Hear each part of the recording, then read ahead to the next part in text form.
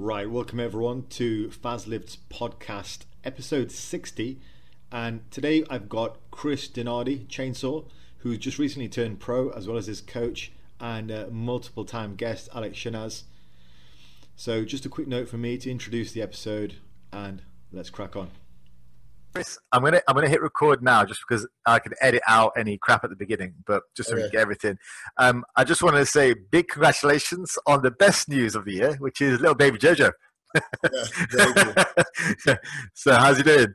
He's doing good. Yeah, he's growing very fast. He's about my size now. Is he eating as much as we are as well? That's all he does is eat and sleep. He likes me. He smiles at me because I'm the same size as him. I come in and he's like, this is one of me. One of my people. Big congrats on that, and also big congrats on the pro qualifying as well. It's fantastic, man. You got the card, brilliant. And we said last time, didn't we? It was coming. Yeah. So, there you are. Good. How's it feel? How did it feel at the time? It feels good. It's a weird feeling. It's kind of like just like a stepping stone. It was something obviously that I definitely thought we could do. Yeah. And I wanted to get it done this year, so it's a good goal that we got out of the way, and kind of on to the next. Yeah. We enjoyed it, but it's kind of like I'm refocused and excited about what we want to do in the future. Has that kind of made it clear for you that, because I remember when we talked last time, it was a case of, if this happens, great, then we can move on. If this doesn't happen, great, then we can move on. At least now this is the direction I'm going to take. We always knew you had what it took to get there. Now you've got there. Now it's like, okay, full steam ahead, right? Yeah. I'm probably more focused, I'd say, from reaching that goal. It's one of those things that kind of it kind of confirms what you believed, and I think it confirms more like what Alex saw from the beginning. So. Yeah, it's good. That's great, man. Well, when I first saw you, I didn't know you. And I remember thinking, like, that he's one of the biggest guys in New England. Yeah. I remember, and this is before we worked together. I remember seeing you walk by, and I was like, this guy's, I didn't even know who you were. And I was like, this guy's got to be a pro or like something. And then I saw you on stage, and I was like, he sucks. Yeah. I was like, he sucks. I'm like that about everybody. But then Tuna was like, oh, that's my boy Chris, this and that. And then I started like following you, and I was like, oh, this guy could be really good. But I didn't want to talk to you, even though we live close. I didn't want to talk to you or like try to influence. I didn't know if you worked with anybody, and I don't poach people. So I was just like letting it go. And then I heard that you were doing the same show with Tuna, and I remember just motivating him every day by like, I used to send him your diet.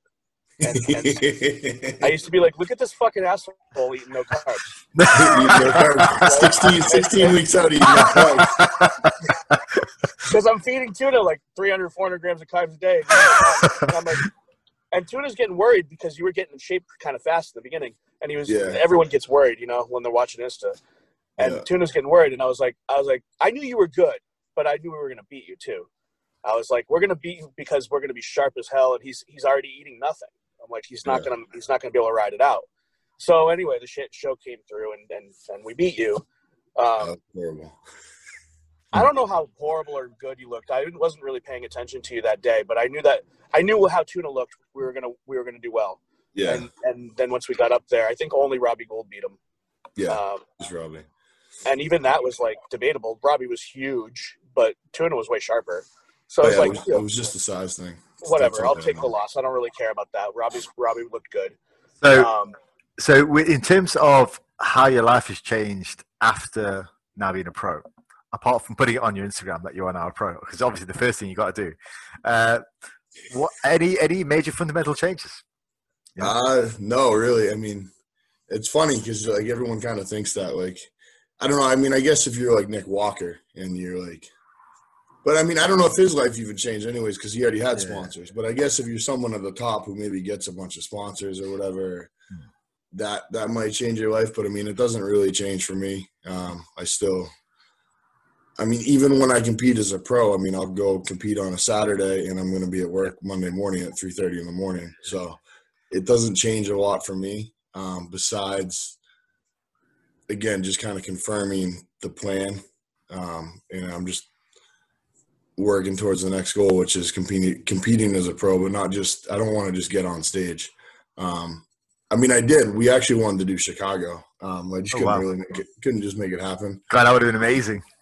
Yeah, I honestly think we could have gotten the top 10 or so, which I would have been happy with. Like even like 10th to 12th in that lineup. It's going to be so cool to see you going up on stage against all the rest So of the full of pros. shit, by the way. Holy shit! I said he's so full of shit, by the way, because we were picking out guys in 6th and 7th today, and we could beat them. Yeah, no, I mean, there's definitely guys I feel like we could beat. I mean, if we nailed it, I think we could have got. They might beat you, but we could beat them too. Yeah. I mean, and that's with our. It's gonna be so exciting to see you up there. You know, like this is one of our guys, and he's up there on the pro stage. It'd be fucking cool as shit. But I wanted to talk touch a little bit on the show that actually happened and your experience at the show, and then what I want to do is kind of talk about your lead up to the show as well, because you said something about your training being quite a lot different in the lead up to this show, and I think that really showed in your physique. So talk us a little bit about your experience of the show, like how did you find the day, and you know the competition and all that. Besides someone stealing my sandals, it was pretty good. That's what happened. For what they had to work with, they did an awesome job, and it's great that they even were able to put it on. Okay. We basically had like a tent outside in a valet parking lot, but it was in a really nice spot because it was like there's a nice bridge and there's like a little park there, and it's right across the street. So like all the coaches and everything and people that actually came still were trying to like watch through this little slit in the tent. You could kind of see the stage with the left open a little bit, you know. Okay, that's cool. But the backstage area wasn't bad. It was, I mean, for what they had, it wasn't bad. But yeah, someone stole my sandals after the Masters class. So I had to walk back with just socks and get some shoes. Well, it's a memento. Hey, I got a pro's sandals. You know, that's pretty cool. You can sell it on eBay, right? It's worth it. But the day itself was good. I mean, we got there Thursday, and you know, things were right on point, and we were in shape. So I just listened to Alex and did everything he wanted me to do for the next 48 hours, which is pretty much eating like every 2.5 hours or so and posing. In the morning of the show, I think we were both pretty happy with where we're at. I mean, we know that we learned a lot. I feel like we learned a lot just because it was like the second time like really being in shape. Right. And then seeing how my body responded, peaking it. Were you coming into that show in the morning a little bit lighter and having to fill out, or the opposite, or how did that work? Chris's body changes every 2 hours. Yeah, it does. Like more dramatically than you would expect. Yeah. So we had 5 or 6 sets of pictures over 2 days that were significant sets. And there were 2 looks that were different but great.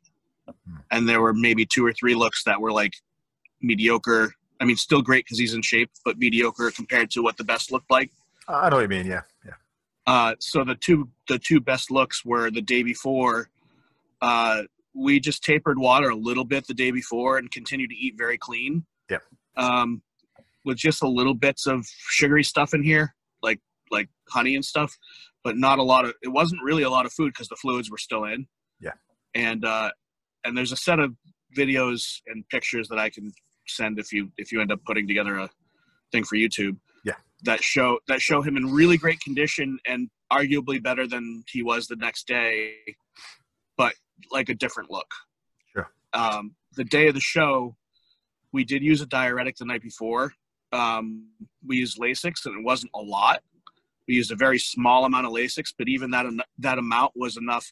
Like we used 10 milligrams of Lasix. I think it was 10, right? It was like a quarter tab.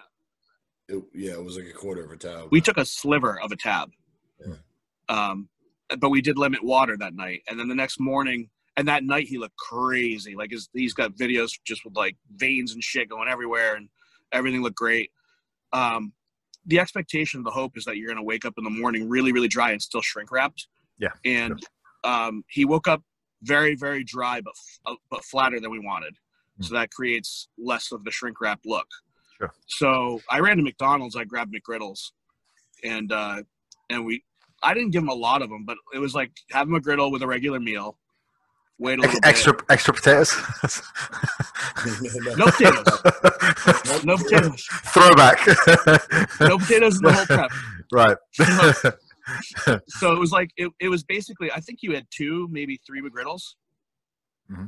Right. Yeah, like, two and then one later, I think. Yeah, it was like a couple of McGriddles, maybe a muffin. I think some cookies. But we hadn't had anything like that up until that point. Right. How long did that take you to fill out then from that meal? It was like 3 meals. Yeah. So like we had a 6 a.m. meal, we had maybe a 9 a.m. meal, and then it was like 11 or 11:30 or 12. And after the 11:30 or 12, I was just I gave him a little bit more water with the first meal because he was clearly a little bit dehydrated beyond what we needed. Right. And we needed to fill out more. So I gave him more water. And then after that, it was like 6 ounces per meal. And we got a look after that around 1 p.m. That was phenomenal. Cool. It was like around 11 a.m. He was extremely full. So when you get that look at 1 p.m., like what's your mindset then in terms of what are we going to feed the guy now? Because we can't keep feeding him that because he'll overspill. So what do you do then? That's the difficulty because, and that's kind of what he's talking about. We learn things. That's what we've discussed since. And this is different for everybody because some people hold their condition for most of the day once they hit it with just little tweaks. But Chris isn't like that. Like that's the thing is if I'm sitting there at 1, I don't know what time we're going on. Right. Yeah. Well, that's the other thing. Anyway, when you're that lean, your body changes super quick anyway. And there's no prejudging in night shows, 1 show. Right. And he's doing 2 classes. And I can't go backstage with him. Yeah, the 2 classes. I want to talk about that as well. So what's going through my head? Fuck, I hope he looks this good in 1 to 4 hours. Yeah. But basically the idea there is just to keep the stress low. Yes. Right? Like just don't worry about it. Yeah. Joke about shit. Walk over there, don't worry. Do your job. I took a look at him pretty much in the parking lot real quick and gave him a small adjustment. But when you don't know exactly what to do because you can't see somebody, the worst thing you can do is take a stab in the dark. Right. And just guess and be like, eat 3 cookies, So what is your go-to then? I mean, is it like a regular, clean meal? I don't know. Yeah. What is your with him? It's like rice cakes. Right. Because I'm fairly certain what like 5 or 6 of those are going to do. Yes. Gotcha. It's kind of down the middle. Try to hit a double off the wall instead of a home run. Gotcha. Yeah, makes sense. Play it safe. That's kind of it, and just keep the water stable and consistent on a schedule. That makes sense. A little bit of chicken, rice or rice cakes, a little bit of honey just for pop. Keep the sodium and minerals consistent, and try not to change much. That's basically. I'm a big fan of rice cakes and honey or jam on game day for sure, and a little bit of chicken it seems to help everyone for the most part keep on a level. When you're in the room with them for 2 days, you can, like, I know I can do weird things and aggressive things and just learn from it. Yeah, sure. But the closer you get to the show, the more you just go with what you know works. And in terms of any kind of activity, because it was like a whole 2 days, was there anything going on? Were you moving out? Were you just trying to lay down as much as possible? Because even that can sometimes not be great either. So what were you doing? So for me, it's pretty wild what my body does because I work so much and I don't get enough sleep all year. Yeah. So honestly, that 2 days is like, it's huge. My body drastically dries out just from sleeping. That's good. Yeah, cool. When I get a full night's sleep, I mean, the scale can be 5 to 8 pounds lighter than it was the day before, just from getting a full 8-9 hours of sleep. Awesome. So I mean, what we try and do, which we did in Chicago, is just chill out, relax, rest. I pretty much lay down and eat, pose, lay down, and my body just gets better. The look changes, and I get drier and fuller and better throughout the 2 days. So for me, it's just that no stress and relaxing, and that's what my body needs, and it works well. So we went on stage. We got the win. Got the pro card. Fantastic. Looking ahead to the second show, the second sort of event, basically, you went up against Nate. You went up against Nick. And there was another chap there. I didn't get his name. Tall guy with he had a long hair. Bundy. Yeah, really impressive physique as well. Looking at those guys, all three of them, all fantastic bodybuilders in their own right. Yeah. What were your thoughts going through your head going up against them? I thought I had third, and I was fighting for second, to be honest. So I looking at them, I mean, Nick is the biggest guy, obviously. I mean, at 5'7", he's only I think he was only 10 pounds less than I was. Phenomenal, yeah. 5 inches taller, you know. But yeah, I thought it was his show, and we thought that going in, it was his show to win or lose, really, you know. Yeah. But as far as conditioning, I thought we probably had the best condition in that top four. Okay. As far as just the cuts in the legs, I mean, if you look at all those front shots, I mean, nobody's legs were as deep as mine were there. I felt like we really nailed condition and fullness from the front. The only spot that we were a little bit flat really is in my back, right? Which sucks because it's a weak point for me. So we really need to nail that fullness, but I need to bring it up still too. Yeah. But I thought the way the judges worked us too. They were looking at myself and Bundy and going back and forth, and they worked us pretty good. Yeah. The only thing that sucked is they never moved Nate and I next to each other. We never got to pose next to each other, which we both wanted, and it would have been really cool for the live stream. For sure. I know your friends, yeah. People back here that are friends with both of us and follow both of us, you know. But no, overall, I thought it was a really competitive top four. I thought that was yeah, me too. Everyone was in shape. They were no. Can I add my perspective? Yeah. Chris is very diplomatic. He's being very diplomatic. First, I want to tell you a story though. Chris called me from backstage, and he goes, "I think we got Bundy. I think we got him. We're going to take him." And then 30 seconds later, he goes, "Never mind. He's pumping up." Who coaches Bundy, by the way? Who coaches him? Who coaches Bundy? He just started working with Amin. Okay, because I've never heard of him before this show, and I don't follow. He was fourth in 2018. Okay. Yeah. He's nasty. Really impressive. Very impressive. Yeah. He's a very, very good bodybuilder. I want to add my perspective though, because Chris is being diplomatic here. There's a few things. He's right that it was great that the show went on. It was amazing that they even had it, considering the conditions. And hats off to the promoters for doing it. However, a couple of things they did that I found to be below board was they never released scorecards for the show, and when asked, they said they were not going to. And there's no spectators. So the fact that they never moved Nate to another position and kept him on the other side of Nick Walker the entire time, if Chris and Bundy are being swapped back and forth with Nick and Nate never moving, that tells me that Nate was never even anything other than fourth. He was not being compared for second or third.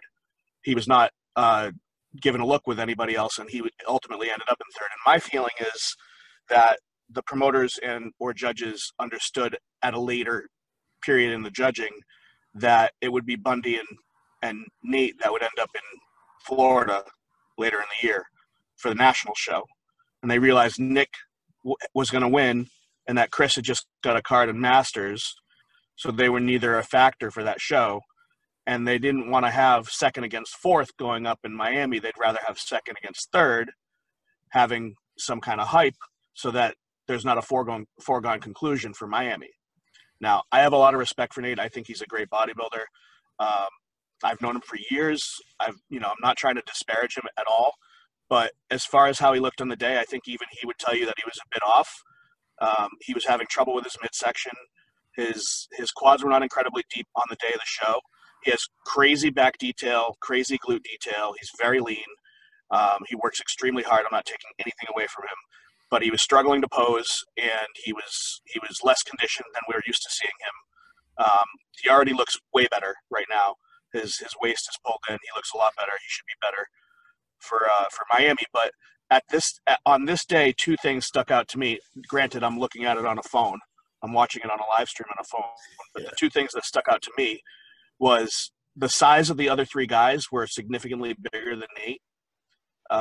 These Chris, Bundy, and Nick especially obviously was huge, but they looked like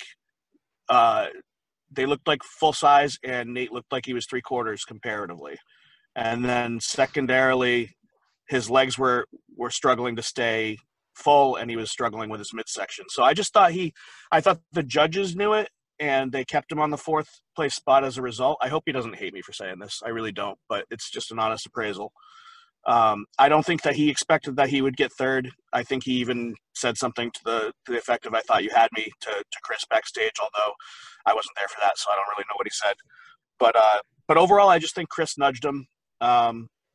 And on that day, and I think that I'm really excited that Nate will turn pro and they get to stand on stage together in the future, and hopefully they'll get compared, because it's awesome to see people from the same area battle it out. But that day, Chris beat him. I don't see it. I don't see Nate having edged him that day, and I'm not crying about it. It doesn't really matter ultimately to our results, but that's what I saw that day. Yeah, but you just, at that level with guys that are that close, you just wish they would compare people. Yeah, sure. Yes. Well, they ran them through the mandatories 3 times. Yeah. They moved you and Bundy 3 times. Yeah. So who are they looking at? Yeah, no, that's what I thought too, and that's what I said. And that's what Nate had said to me backstage, is the judges hadn't looked at him. Right. But I mean, the big thing is, so they just decided he was. He was in 3rd, and then they were going to look at you and Bundy for 2nd and 4th for an hour and a half. I don't think so. Yeah, no, that's what I mean. It didn't make sense. But that's the thing, is they, at that level, at that type of show, they should be comparing the top 4. Like, we should have all gotten moved around, in my opinion. Like Nate and I should have been next to each other. I should have been on the other side of Nick. Do you worry though that now you're a pro and you might need to be a bit more diplomatic with the way you handle the judges, because if they get wind, he is. It's me that's not. Yeah, I'm not even being undiplomatic. I'm just saying that there should be a standard for the way things are judged and handled. If they moved him around and they chose Nate, I couldn't really say much about it, but my observation was that they didn't really even look at Nate. Right? And obviously I'm biased. I think Chris looked better, and everyone who's going to DM me is going to say the same thing to me. So they're all biased, and they might be saying the same thing in Nate's DMs. I don't know. Sure. Right? Like, I have no idea. But given that they did not release scorecards, there were no spectators, and they never moved Nate to compare with anybody else, that's my appraisal of it. They should compare better. That's all. And that's, by the way, people have been complaining about that in the IFBB and NPC for as long as it's existed. I noticed they've been doing more of it in the IFBB. Well, at least the shows this year. Like, they really worked the guys. And I mean, maybe because they only had 3 fucking shows. IFBB does. Yeah. Get the most for money. The IFBB does a great. But Chicago. The IFBB does a great job of tricking you. Like, they show you a top call out, and then there's always a guy in the second call out and ends up in 3rd or 4th. Yeah, like that. And you're like, Chicago, right? Who was that? It happens a lot now, and which is good because they're letting people battle their way up. Oh, and like Nick, they let Nick moved up at finals like 2 spots in Chicago. Right. Yeah. You know? Which is the way it should be. You should, in my opinion, they should have the night show and the morning show should be judged. They should compare you at both, and then they should average the scores, and it matters how you finish. Yeah. Right? You don't come back looking like turd and then win the show. No, I agree. Right. I just wanted to take a moment to tell you about a coaching service that I offer, Fazlifts Coaching. And I specialize in massive fat loss transformations, muscle building, and contest prep. So if that's something that you would like to know more about, get in touch. All right, we'll get back to it.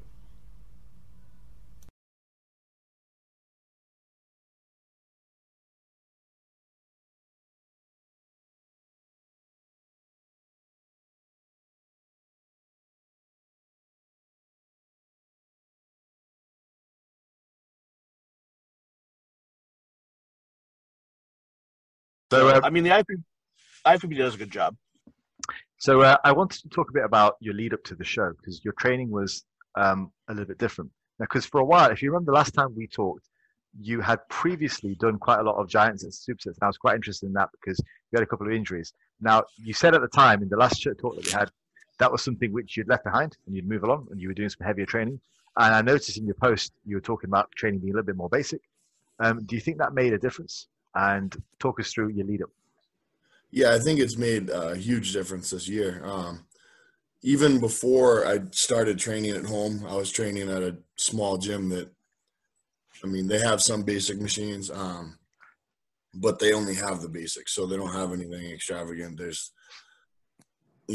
a rack, dumbbells, like leg press, hack squat, leg extension, leg curl, and some back machines, but they don't have a ton of other stuff. So I was doing basics there. So pretty much all year I've been sticking with kind of old school training. And the biggest thing is I've tried to limit my volume.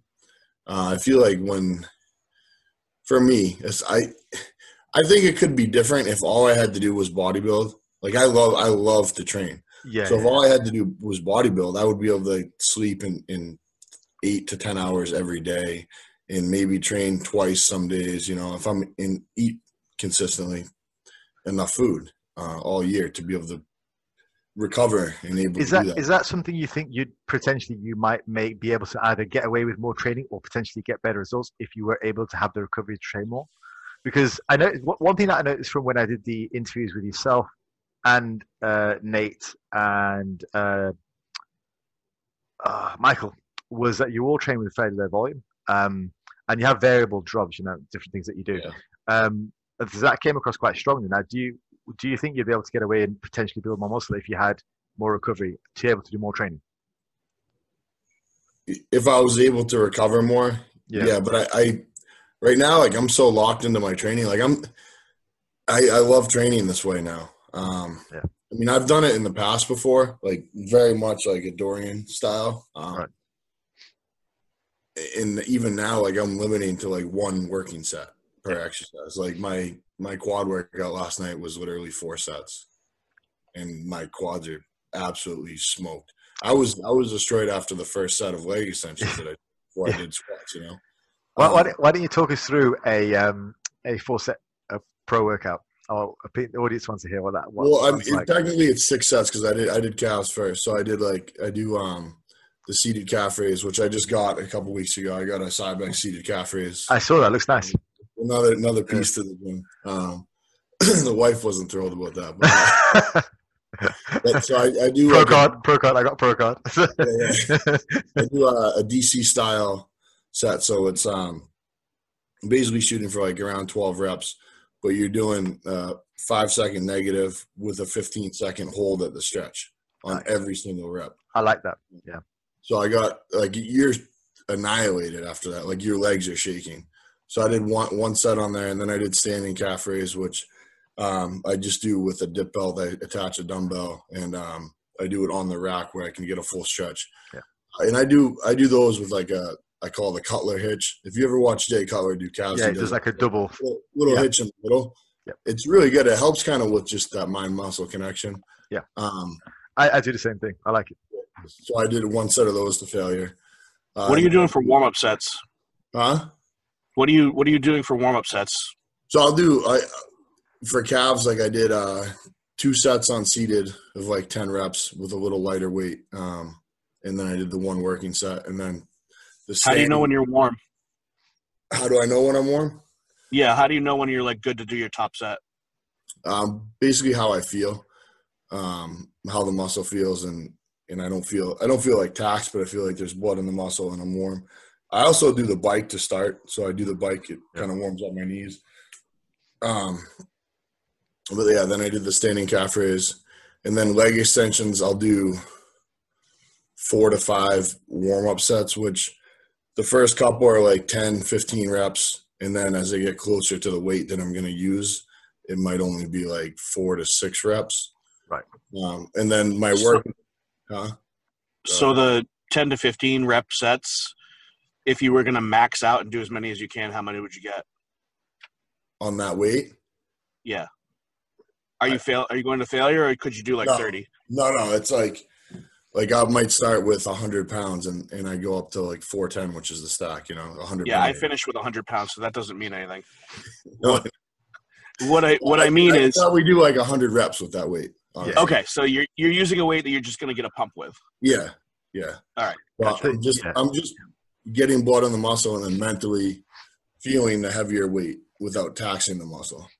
So, but my working set on the leg extensions is a rest pause. So I go to complete failure as hard as I can with the full stack and the band. So for the Bowflex, it's like 410 pounds, and then I put a red band on it too. What does the first set of that look like? The first part of that? So I did 15. 15, right. 15, and then I think I got 15 and like 9 or 10, and then like 6 or 7. So it's just 15 breaths in between each, and then go again. Okay. And I don't get up either. I stay Yeah. in the leg extension, so my quads are stretched that whole time too, which sucks. Like you're pretty much crying in agony between sets, But after that, then I go to squats. But like squats, I might do like 6 or 7 warm-ups. I mean, I'll start with the bar. But none of them are close to failure. No, the bar and a quarter, the bar and a plate, the bar and 185. See, I think that's where people get screwed up is they'll do warm-ups like 80% or 90% to failure. Yeah. I think that in the UK, there's this whole high intensity Jordan Peters, Dorian Yates approach. We talked about that last time, and a lot of them, they do their warm-ups very, very minimal, like you. So over here, we don't tend to have that kind of problem as much.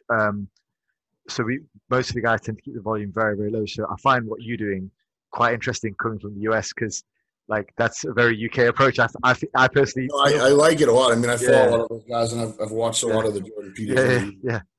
I like that approach a lot, and mentally it works really well for me because I'm excited for that working set, and I know that's like all I have.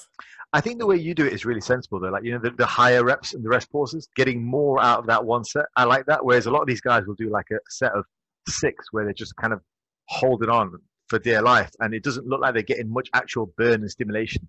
Whereas you're doing a lot of reps with your top weight. I like that. That seems to be more. Even with the squats. I mean, my goal technically is with the top set. I want to be in that 6 to 10 range, but last night I got 13, but I'm going to continue to go up. I've already gone up. But I want to work my way up towards the 10. I'd rather get towards that 10. But that's the big thing is the control with me too. I want to control the negative. I almost want to have a little bit of a pause at the bottom, and I don't want anything else taking over. I don't want it going to my lower back. I don't want my glutes and hams really taking over the movement. So I feel it really well in my quads. And I like doing a movement first, like leg extensions, because I get it even more. Plus, it'll take away a little bit from the weight that I'm able to use. Yeah, exactly. I think that's where a lot of the pros do it really right, like you, is that there's a real focus on getting the most out of the movement. I watched one of JP's guys, Hader, if you've heard of him. He's going for Hader. He's going for his pro card. He was at my gym yesterday, and he went up to 5.5 plates on hammer press, which is pretty sweet.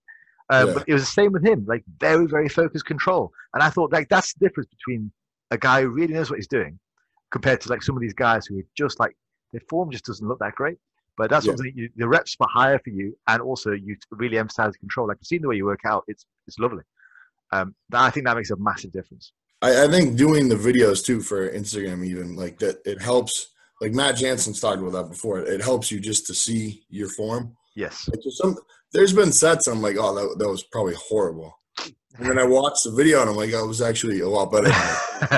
Yeah. Or it might be the other way around, But it kind of keeps you in check. But yeah, form's the big thing. But yeah, after that, I do the wedge squats. I do 1 set to failure. Say that again. Which ones? The wedge squats. So I just do squats. Oh, yeah. Wedge. Squat wedge. So I do 1 set to failure there. And then I do a staggered squat. So it's basically just one leg back a little bit and focusing just on that one leg. So I do a set with my left leg and a set with my right leg. That I just started doing a few weeks ago because I saw actually Mike Charles. I think he won like Easterns a couple years ago. But he's a really good top NPC guy. I'm gonna see if I can find a video of that. He's been doing those, and I feel those really good. And Have you got a video of that on your Instagram, Chris? Do you know? No, he does. I can send you his. Okay, because I was told about that movement from a sports injury specialist friend of mine from Scotland, and it's a brutal movement. Like, it works really well. Like, just having one leg slightly back, it works tremendously well. Yeah. Yeah, if you can find one thing I want to say about training, you asked before, Faz, if he was able to sleep all day and then train twice a day and recover, if it would be better beneficially. I don't think he'd love training as much. I think when you go to work all day and you got your kids, when you get home and then you have your time to train, like, your focus on it, you're thinking all day about how badly you want to train. Right. Whereas if it's your job, it becomes like your job. Right. And maybe your performance starts to slip a bit. So, I mean, yeah, if you had the motivation to just, if you were Dorian or whoever, and you had the motivation to do that, then maybe. But I think that the way Chris is doing it, he couldn't be any more motivated. Yeah. See, that's the video I sent. Yeah. Yeah. This is exactly how I was kind of taught to do them as well. So they're brutal. They are brutal. They are crazy. They're very hard. I mean, I was trying to find another quad movement that was more like single leg that I could do at home and consistently. Yeah, that's a crazy movement. Yeah, I've done that a few times. That looks horrible. It is.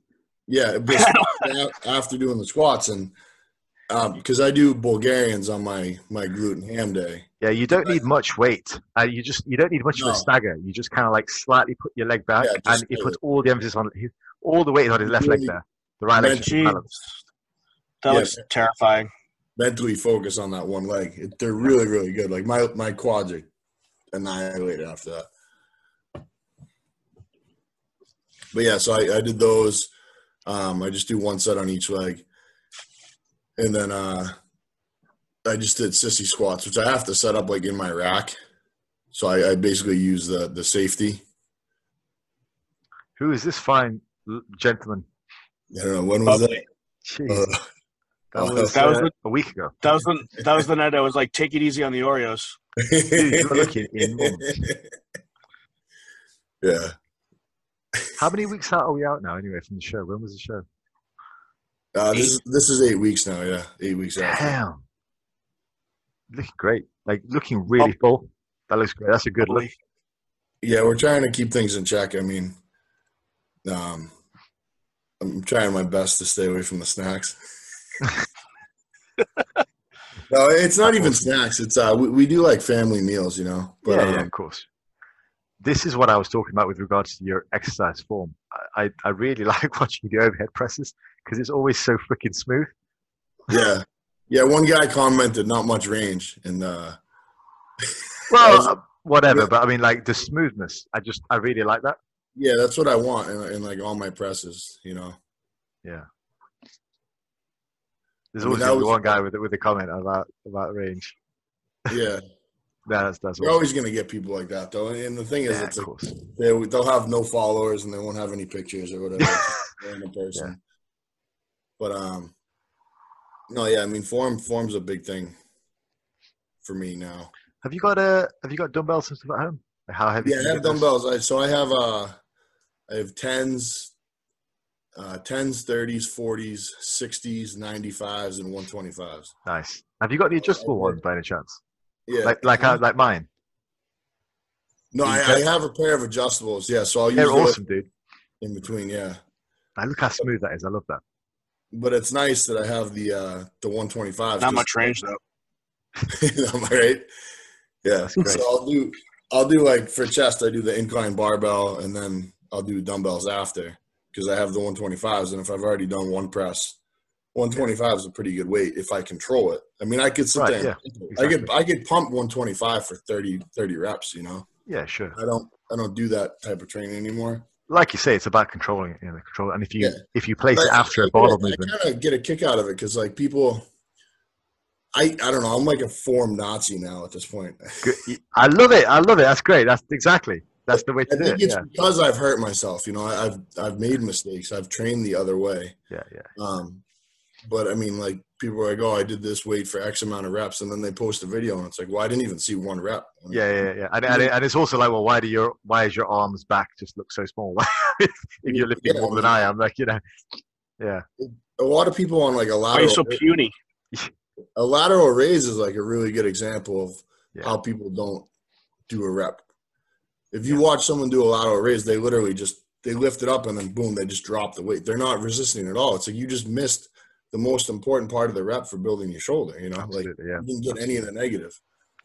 By the way, I love that you do this. You know, that you list your workouts. Just as a secret confession, I check them all out because I like to sneak ideas. Yeah, well, I feel like that's what it does. I mean, at least it gives people an idea of something, you know. I really like it. That's good. How many people DM you asking you what you're taking?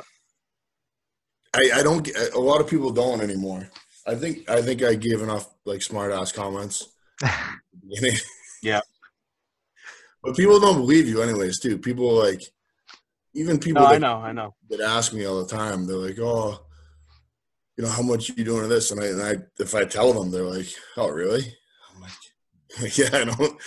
I'm not trying to sit here and just blast gear, you know." Like, so we've talked about kind of the lead up to the show, in terms of training. We've talked about the day of the show. Now, let's kind of move on to what the next steps are. What's the plan? You said you want to make an impact in the next show.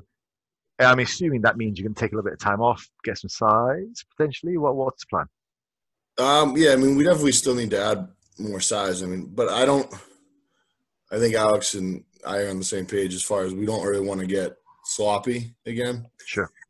So, I mean, we want to at least, like, right now I still, you can see my line still, you know. I'd like to kind of hold around this condition and continue to get better. Like, we're not trying to just push the scale. Yeah.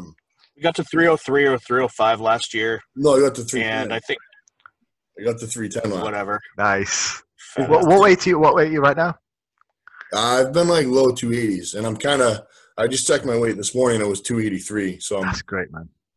I've kind of been. So that's brilliant. I told him in the current phase, we'd get to about 286, 287, and then tighten it up a little bit. See what the show schedule ends up being, because there hasn't been any announcements for next year. When would Boston you? if it's available. Yeah, I was going to say, when would you like to compete? When's that show? When's Boston? We'd love to start at Boston, but we don't know when it's going to be. Right. Okay. I heard they had some issues with promoters as well, so I don't know. Okay.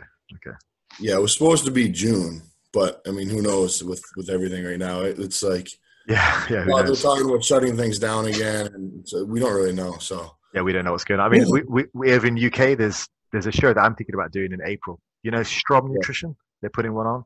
Yeah. But the one that I'll be doing will probably be in September again, PCA. But in terms of your plan, so we're not going to gain a lot of weight, but we're just looking at gaining a reasonable amount, right? And is that just talk me through? Yeah, we want to continue to grow, but we just want to keep it a little tighter. Like, I think it's necessary to get big sometimes. Like, in bodybuilding, you're going to have to put on weight. You're going to have those off seasons where you just put on weight. And I think it's been good to help solidify my stage weight being higher now. I agree. I completely agree with that. Yeah. But I don't think we're at that point where we really need to just push the scale. Like, we want to continue to get better and solidify this like mid 280s weight. If Chris improves 2 or 3 areas that bring them up to his stronger points, then he's already roughly the size of the guys that are contending. So, he's the only thing that makes him not that size is a couple of small deficiencies. It's not the overall size and shape. If you stand Chris next to most guys, his frame itself is bigger. And so he doesn't need to come in at 275 pounds to make an impact. He needs to come in like maybe 260 to 265. Okay. And he's been coming in at 255. Talk to me about sort of strategy. Like, I mean, for guys out there who are facing a long off season and who don't want to who maybe have done the massive amounts and done the big books, and they're having a more of a reasonable off season like yourself. What is the dietary strategy there? Are you adding a bit, pulling back, or are you just staying on keel? How do you manage that? So, I mean, ideally, like, we would like to have more of like a training day and a rest day being a little different. Right. They are different, but for me, what works best is like bringing the same food to work every day. Yeah. And also, I don't know if I'm going to train. Okay. Like I don't train Monday, Thursday, Saturday, whatever. You know, I don't train consistently the same days. I go based off how I feel and how work is. Because I might go to work Monday, my truck might break down. I might have a 15-hour day, and I'm not going to train after a 15-hour day in the off season. I don't have to because I'm not going to be at my best to train. You know, I want to be ready to train. So I bring the same food to work, and then basically when I get home, it'll be different. Like if I'm training, my carbs are going to be higher, my fats are going to be lower. Protein's about the same. Right now, I mean, we're at like 350 to 400, and then is that protein? Yeah, then carbs are at nice. like 550 on rest days and closer to like 800 nice. Training. That's what I liked about. That's what I liked about our previous show. We kind of went through the macros. So it was training day about 350, 400 protein.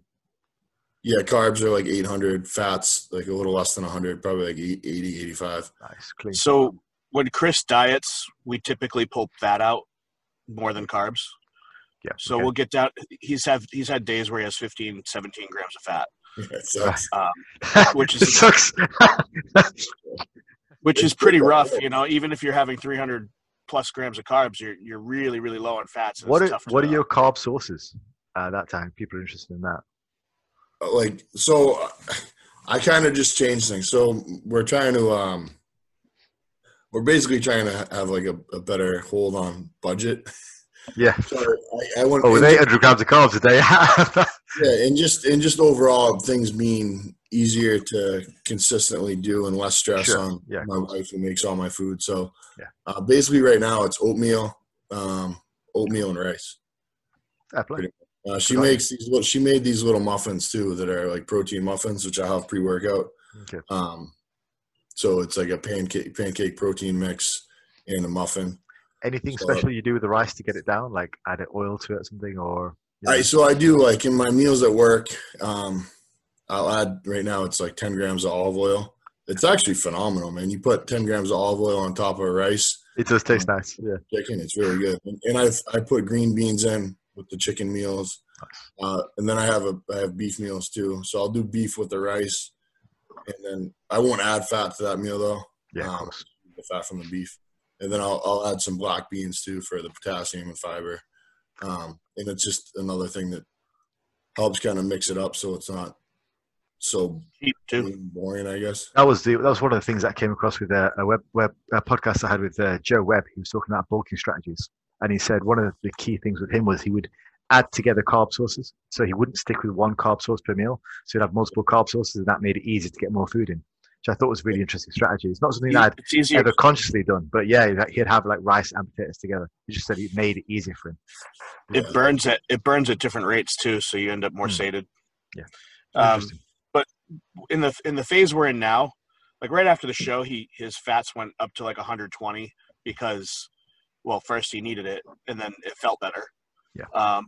After a couple weeks hovering in the 270s, still looking really sharp, I decided to pull the fats down to where we are now, around 80, and up the carbs, and then increase insulin use. So the phase we're in now lasts maybe 6 weeks, but it's to really get volume out of the muscle and push carbs. But that only lasts so long. And like as you saw, he's sneaking Oreos, so he's got that nice round Oreo look, and that'll curtail this phase into it's working. Yeah. I'd say it's working. He looks phenomenal. He looks phenomenal. But if we push too far with Chris, what'll happen? He'll get a little muffin top, and it's all over from there. Yeah. Like then you gotta diet for 6 weeks to get that shit off. So we're riding the line there with condition and pushing as much fullness as we can, and trying to hammer. And the way he's training is trying to hammer in the intensity and so as long as he's healthy and he feels good and he's training, then we'll ride it out. But if he starts to feel run down, then it's going to be time to pull back, clean out, take some rest from training. But stay as lean as we can. That's going to be the difference. Yeah. no fillet of fish runs. It's going to be. Is that what you like, fillet of fish? No, I actually haven't. I know that was Luke's thing. That was Luke Sandow. I like fillet of fish too. I didn't know that. That's my favorite thing. So I like fillet of fish. I like fillet of fish. So no, but once in a while, Chris will send me a text like, car broke down. It's McGain's today. You know why I like fillet of fish? Because if you order it, they have to make it fresh. That's why I like it. Yeah, it's fucking great. It. See, that's the trick. It's great. The steamed bun, it's excellent. So anyway, the point is to keep him tighter so that we don't have a 20-week prep. But also, obviously, we want to improve. So you have to ride the line. And like you said, it's going to be a bit of push and pull to keep him where he needs to be. I also really like the point. I also really like the point that you said about everyone needs that one big bulk or maybe multiple big bulks, but at a certain point it might not be that useful. I totally agree with that, and I say that to a lot of my guys as well. It's like a lot of guys will need that one big bulk period, and once they've had that, then they're all right. They've got the majority of their muscle mass. I've actually had guys who come to me who have never done that one big bulk, and they were like 25, been training for like 8 years. Yeah, and you can put a lot of muscle on them in one season. And then after that, they can kind of settle down a little bit. I just want to tell you about some of the features of the member site area that you get alongside your coaching experience, in which I have a series of education routes to take you from beginner to advanced, looking at nutrition, muscle building, and lifestyle. Thank you. But yeah, I really like that point. I totally agree. You remember Jay Cutler when he was chasing Ronnie? Yeah. You remember how they take pictures of his face? It looked like he was photoshopped, like oblong face. If anyone doesn't know what we're talking about, I'll bring it up. I'll bring up the picture, the classic picture. Like his jaw would just go forever. You get to 315 at 5'9". He wasn't fat. No, yeah, I know. He wasn't fat. He was just a water balloon. That picture's legendary. It's so fun. Oh, the one that you're talking about is photoshopped. Sitting at the table eating. Yeah, the table one. Yeah, that's not real. That's photoshopped. Yeah. That's the most ridiculous one. But I saw him in person a lot because I lived in New York and he'd come to Bev's all the time. And I remember him coming in. I remember one time he came in with this red flannel cutoff shirt, and he yeah. No, that's definitely photoshopped. It's photoshopped because he looks like he's got the mumps. Well, look at his gut. He didn't have a gut like that. Never. Yeah, he does. He looks like his lymph nodes are fucking sticking out. But he came walking to the gym one year, and he looked like his face was so fucking fat, but he had no muscle definition, but he had no fat either. It was just water, right? But he was 310 pounds or something. Yeah. Like, just walked through the door, and I'm like, man, he's really trying to push Ronnie right now. Like, how do you chase Ronnie Coleman, But nowadays, people don't do that. Like, yeah, Phil Heath was a standard. Sean Roden won. Brandon Curry won. Those guys are not nearly as big. That was much more accurate representation of JNL season. Yeah, that's an enormous dude right there. Yeah, man. Like he was pushing fucking food right there. Mm. What did you think he weighed there? 295 to 300. Yeah, and at his height, he's like 5'7", right? Yeah, he might have been 290 because I remember I talked to him a lot. He used to, when he would travel, he would drop 10 pounds just over the weekend. Yeah, I remember saying, yeah. He wouldn't be able to keep the food volume up. Yeah, he would eat 300 carbs pre and post. Crazy. What a guy. He'd have a whole spread of like just carbs and jellies and jams and rice cakes and oatmeal, like 4 packets of flavored oats, with honey on it and the whole thing. So he would eat that pre and post, and he'd have soda and Skittles and and you can imagine what goes with it. So he was pushing it. He was pushing it. But then, later in the career, Ronnie wasn't there. He'd stay tight, But nowadays, I think guys stay mostly too tight. I'd agree with that. I would agree with that. And there's a lot of guys that you see, amateurs too, you see them coming into shows and they're like posting up their 8 weeks out, 10 weeks out. Yeah, look at that. 8 weeks out, 10 weeks out pictures, and they look like they're like 2 weeks out. I don't get that. I don't get that at all. I don't get any value in like you're pretty early. Like it doesn't make any sense. So Chris and I will look at it, and Chris will be like, "Damn, I look like trash," and I'm like, "Yeah, but the difference is you're going to look like that, and so is he. He's not going to get any better." Well, it's missed growth time. That means you've spent time away from growing, and it doesn't make any sense. Yeah, well, it's that, and it's also like, what do you have to do in order to stay in that condition for 2 months? Yeah, right. Exactly. Right? It doesn't make it. So I kind of get it if they're maybe a couple of weeks out and they're absolutely like peeled, because there's different yeah, of stages to being course. peeled. You know, you get peeled and you get But a little like, bit tighter and tighter and tighter. I get that, but some guys so are here's an ridiculous, example. like 8 weeks out. I think this kid's awesome. Like, he's a great bodybuilder. Martin Fitzwater. Maybe think that's that's what his you name. said. Kid's awesome. But Yeah. 10 weeks out, you see his pictures, and he's like ready. You're Yeah, like, yeah. he's ready in 2 weeks.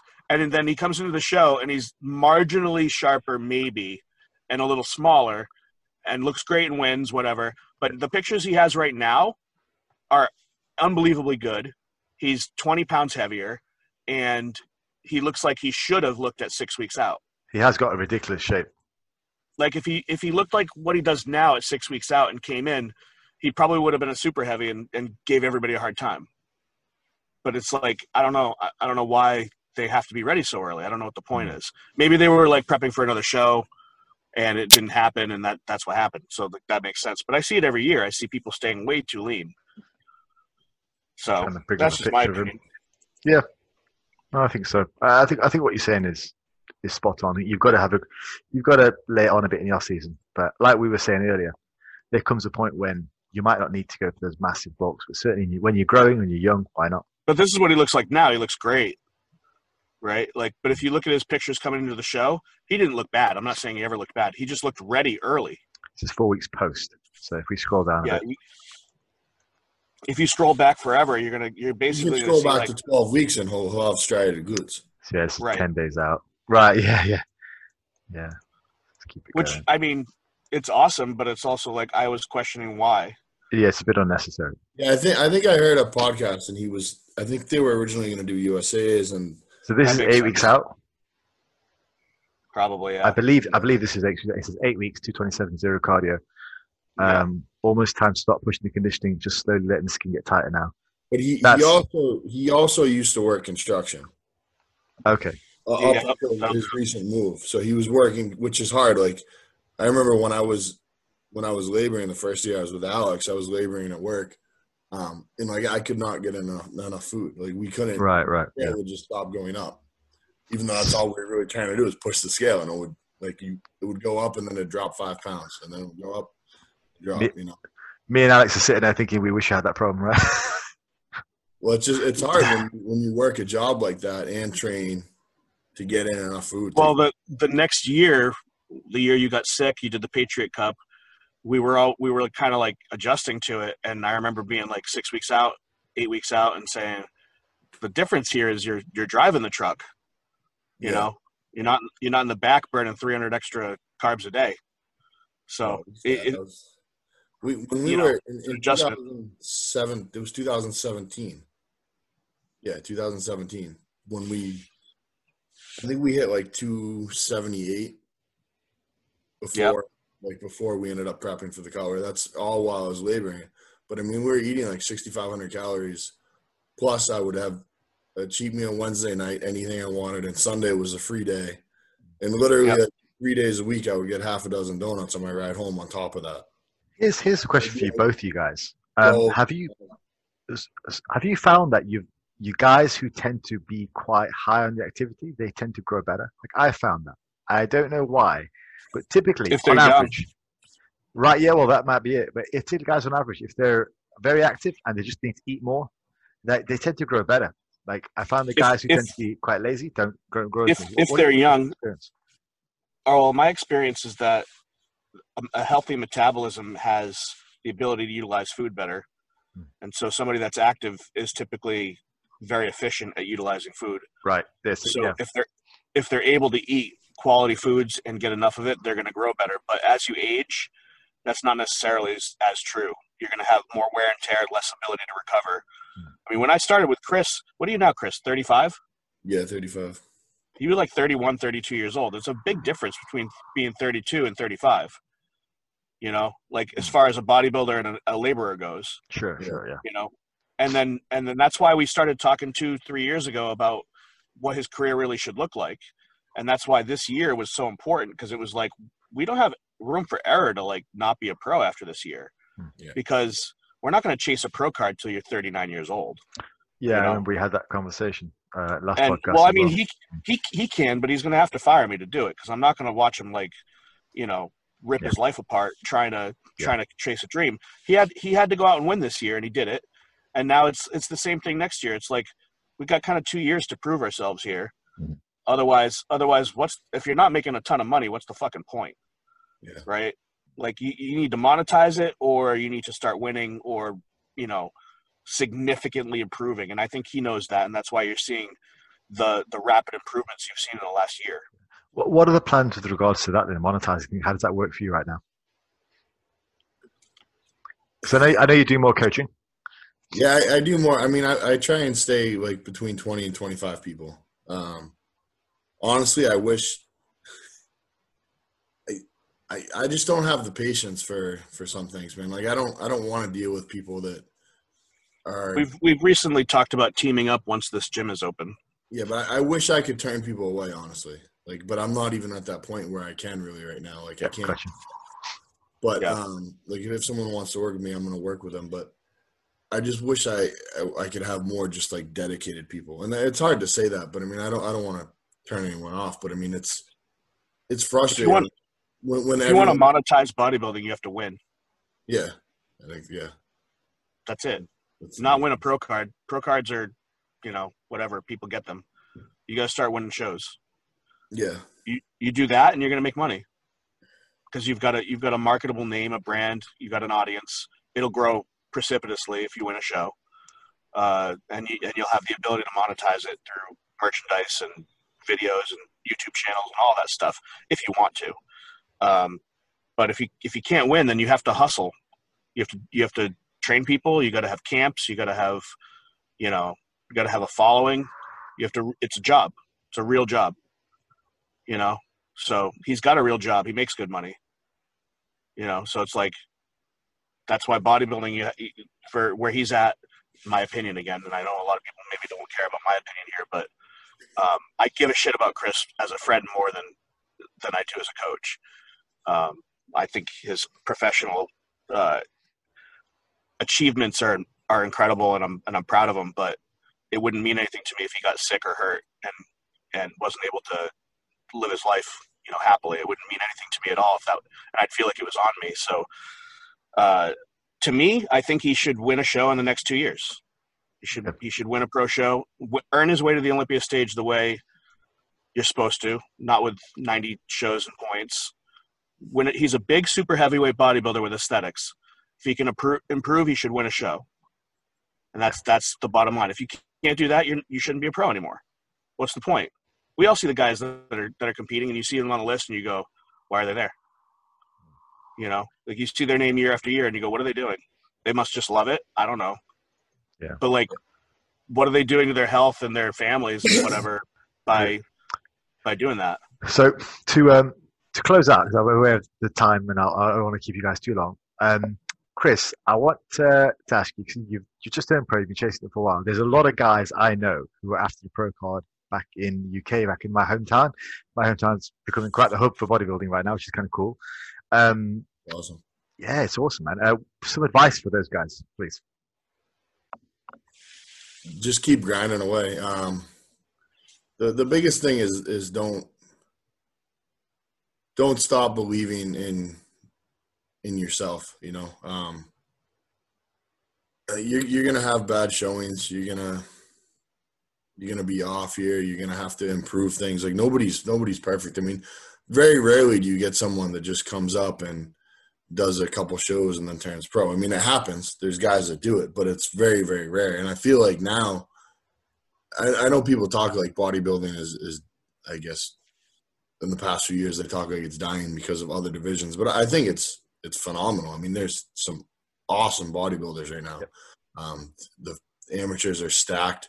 There's guys that are turning pro and doing well. I mean, look at the guy who was second in the 212 in Chicago. I mean, he just turned pro last year, right? You're crazy. Yeah, he pushed Keon, who's he did superior to everybody pretty much. Talking about Austin Carr? Yeah, Austin, yeah. I saw him turn pro at North Americans. He walked out and was like fucking lol. Yeah. Yeah, he's awesome. Yeah. But I mean, I think just keep following the plan and sticking to it and trusting it. And I mean, don't give up, and always trying to get better as far as